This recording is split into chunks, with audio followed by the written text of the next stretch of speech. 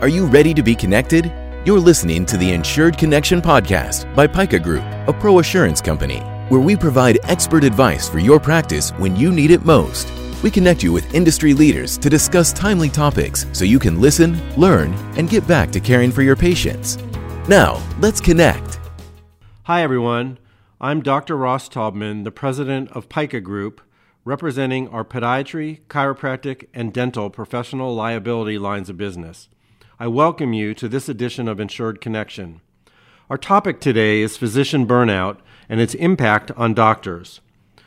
What we hope to cover in this session is what is physician burnout, why it's an important topic for doctors of all ages, how do you recognize the signs of burnout, and then, most importantly, what strategies are available to deal with burnout.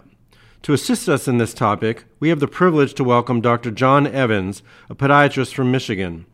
John has been a friend and colleague of mine for more than 30 years and has become a noted lecturer on this topic. John was a pharmacist prior to becoming a podiatrist. He is double board certified by both the American Board of Foot and Ankle Surgery and the American Board of Podiatric Medicine. John, welcome and thank you for joining us today. Ross, it's great to be with you. Thank you for asking me. Awesome. So, John, tell us how you became interested in the topic of physician burnout. Well, about 7 years ago, I kind of went through my own health and emotional crisis after I had an attack of appendicitis and had to have an emergency surgery. I kind of realized that I'm not getting younger, and I realized I'd never thought of myself that way before. So I started looking into different ways of maybe improving my life. And at the same time, I was giving some talks for another organization on dealing with difficult patients. So in my research with that, I started looking at the psychological end of how we deal with things and how to communicate better. And after about a year and a half of that, it was suggested to me that I look at physician burnout. And I really hadn't thought of it in that way before because I didn't think I was burned out. And so I started looking into it and realized that this is something I wasn't hearing at our conferences. But yet it was beginning to appear in the allopathic or osteopathic society's talks. And as I looked into it, it was affecting my colleagues and even myself in some ways. So as I researched it, I developed a real interest in cognitive science. So I started studying about psychology and neurology and all this and how the brain works and how we deal with things. And the more interested I got, the more I realized that, hey, this is pretty interesting things, and maybe my profession would benefit from it. Certainly I did. So the more I looked into it, the more I realized that I think it would be useful for podiatrists, but certainly all medical practitioners, dentists, chiropractic, everyone who is in the health profession deals with the stresses that lead to physician burnout, especially dealing with the medical system that we're working with today. So it's just kind of gone from there. Interesting. So kind of the what better way to become an expert than to be dealing with your own set of issues and finding a way out. So let's start with the basics, John. And what I'd like to do is have you define what physician burnout is. I mean, it seems like this is more than just the occasional bad day at the office, right? Yeah, good point, Ross. But it's more or less a continuum of symptoms. To be defined as truly burned out in a medical sense, you need to have a combination of a high level of three different aspects. Emotional exhaustion, where you've lost your enthusiasm for what you do. Depersonalization of those around you, including your patients, where you develop a cynicism and more or less a detachment from looking at these people who come to us for care as human beings. And finally, a low sense of personal accomplishment. The reason you got into medicine is exactly the reason that you want to get out of it now, because it's just too difficult. And when you reach a certain level of combination of all three of these things, there is a loss of emotional, mental, and physical energy. And it's due to job-related stress. So it's not just the wear and tear of life or you're having a bad day, but the system you're working with is flawed and you're not able to stay afloat anymore. So how widespread of a problem is this? I mean, tell me a little bit about that. Well, since we started looking at this, which has probably been about 10 years ago when it reached what we would consider a pandemic status, every year the numbers have gone up. And the true burnout, to be defined as medically burned out, is pretty significant. So most people aren't at that level. But I think all of us go through phases where we're either emotionally exhausted or we're having a hard time being able to see our patients in the way we used to, or that we feel that we're failing in what we're doing to a certain level.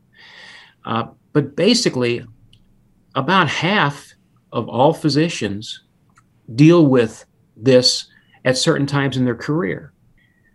And it's really affecting everyone to a certain extent. We see burnout in students. It's a high rate in our medical students and residency, which can be quite dangerous, where medical students have a rate of about 11% where they either consider or attempt suicide. So this is truly a dangerous situation. So 50% of practitioners ultimately exhibit some level of burnout. And you've touched on this a little bit, but let's talk a little about the demographics. You gave the sweet spot in age for the largest number of people, but is there any, I assume it can happen to anybody at any age, any length of practice, gender, or other predisposing factors. Give us a little information on that. Well, it tends to affect both men and women, but actually affects women more than men. That over 50% of women will fall into the burnout category, and about 35% of men in a recent Medscape survey. And they can look at it in different ages because it does, when they look at generational aspects of this, we do find there are some differences. But all of the generations of physicians tend to deal with this to a certain extent, but from different reasons. Younger physicians tend to deal with or come across burnout in a little bit different way than our older physicians do. When burnout begins to develop, usually the physician will overwork, and they'll actually put more resources of their own into medical care for other people.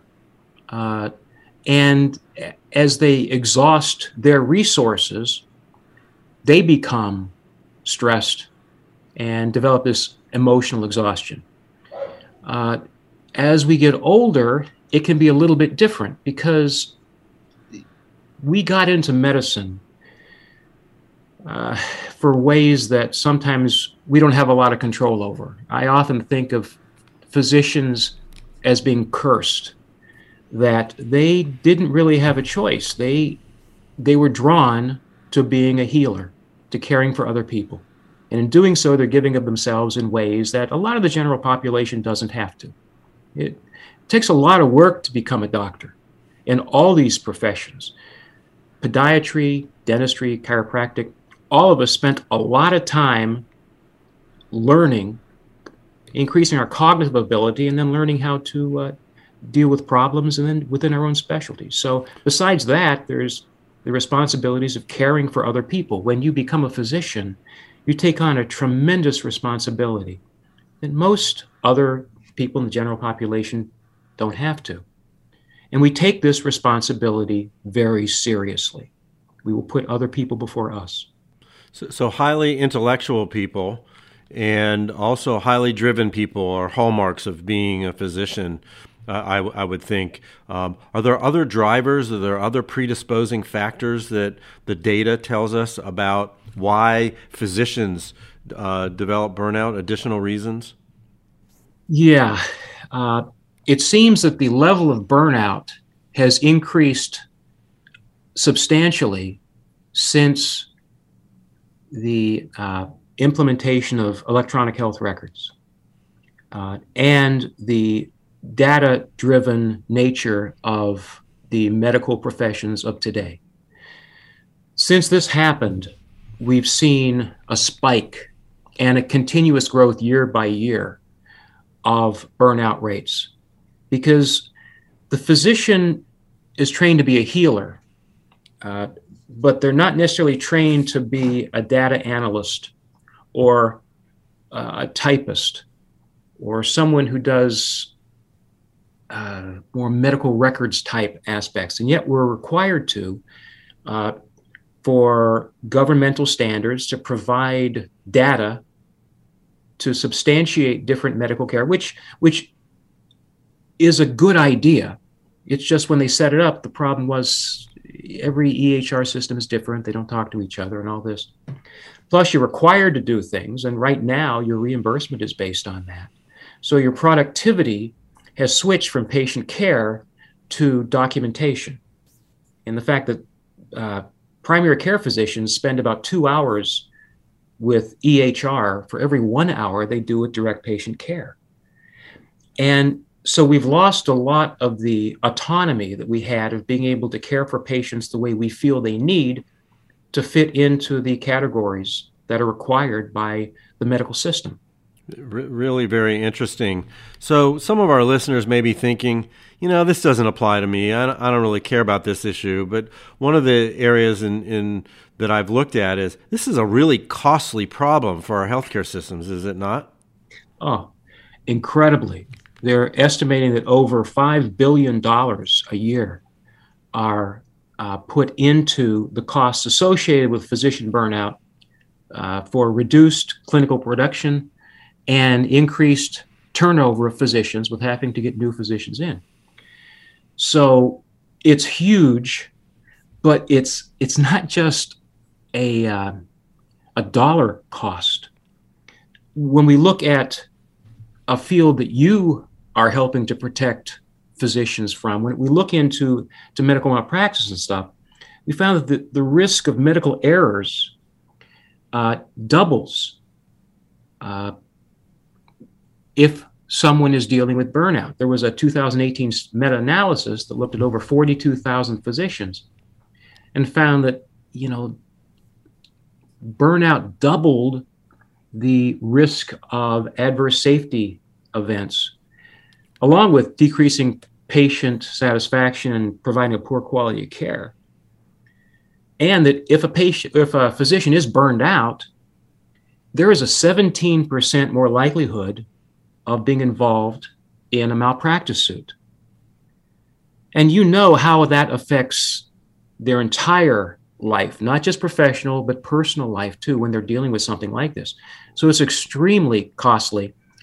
And it's also causing a lot of physicians to get out of the healthcare industry and choose a profession that's just not quite as demanding. Like what you're hearing? Go ahead and subscribe so you never miss an episode again. Now, let's continue to connect on today's topic. So let's be a little clinical for a few minutes, John, and talk about the symptoms of physician burnout, and then equally importantly, what advice do you have for our listeners on how to deal with it? Well, the symptoms are varied. You're tired. You've lost the enthusiasm or motivation for what you've always done. You become more frustrated, maybe cynical. You may become detached and passive in your interactions with other people.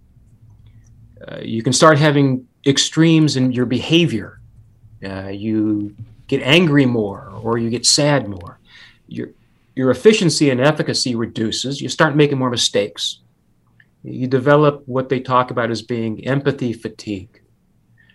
You're not easy to get along with. Your staff doesn't like working with you because you're kind of a jerk.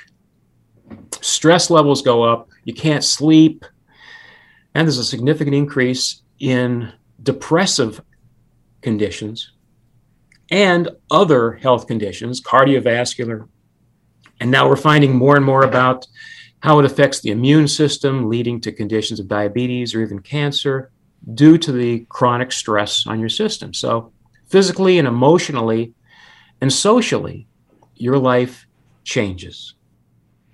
Interesting. So if I'm somebody who's beginning to exhibit some of these symptoms, or I begin to feel trapped or the stress, what do I do about it? What are the resources that are out there? Well, probably the first thing you can do is try to start paying attention to yourself, because that's the last thing we tend to do. We take care of other people. We don't take care of ourselves. And there was a saying that Randy Pausch said during his presentation, the last lecture, when he talks about what they always say when you first get on an airplane, that in an emergency, you're supposed to put on your own oxygen mask before assisting others. So the first thing is to kind of realize that you're having a hard time. And that's one of the toughest things to do, for you to actually turn the camera on yourself and say, I'm having a hard time. Because one of the problems we have with physicians are we are superheroes. We can take care of anything. We can deal with anything. We're trained that way. And if we're having a hard time, it's probably our fault, and we just need to be stronger or work harder or put more energy into it. Where in effect, that's not usually the case. Usually you're already functioning at that level. And if you're having problems, you should be able to try to understand that something's wrong. Now, if you can do that, there are certain aspects that you can change your life to help deal with these problems. And these are the common sense ones. These are ones everybody knows. We all do this, or at least we know we should do it. We need to sleep. We need to get adequate sleep, which may be 7-8 hours a night. And how many of us actually get that? But sleep. We need to eat well. Dietary importance is extremely important. And the more research that's done on this, looking at between the gut and the brain and how we deal with stress, it's extremely important. So eating well. We need to get some activity, exercise. Try to get out and move. All of the aspects of physical health show that exercise can help. Last time I checked, there were over 300,000 different articles written on the health benefits of exercise, not just physically, but emotionally. And then we need to try to disconnect from our clinic setting, our lives as helpers, as healers, as physicians. And if possible, get into nature. Go outside, breathe, look at the sky. Ideally, it would be best if you can get into some place where there is more nature, like a park. But man, sometimes just a stretch of grass or one tree is enough for you to help to reset your life. Talking to other people, doing things you like, hobbies, listening to music, all these things can be very, very useful. And probably the last thing, the thing we never quite get to for a number of reasons, is to be able to ask for help. Ask for help from your family, your friends, your support unit, and even the medical system through the psychological supports that are out there. But for physicians, there's a real hesitancy to do this because, for one, it makes us feel like we're weak. And two, a lot of times, these things have to be reported to different agencies that you are undergoing care like this. And so there's a hesitancy to do it for a number of reasons that some of them we really should work on changing in the system. But those are the physical tools for well-being.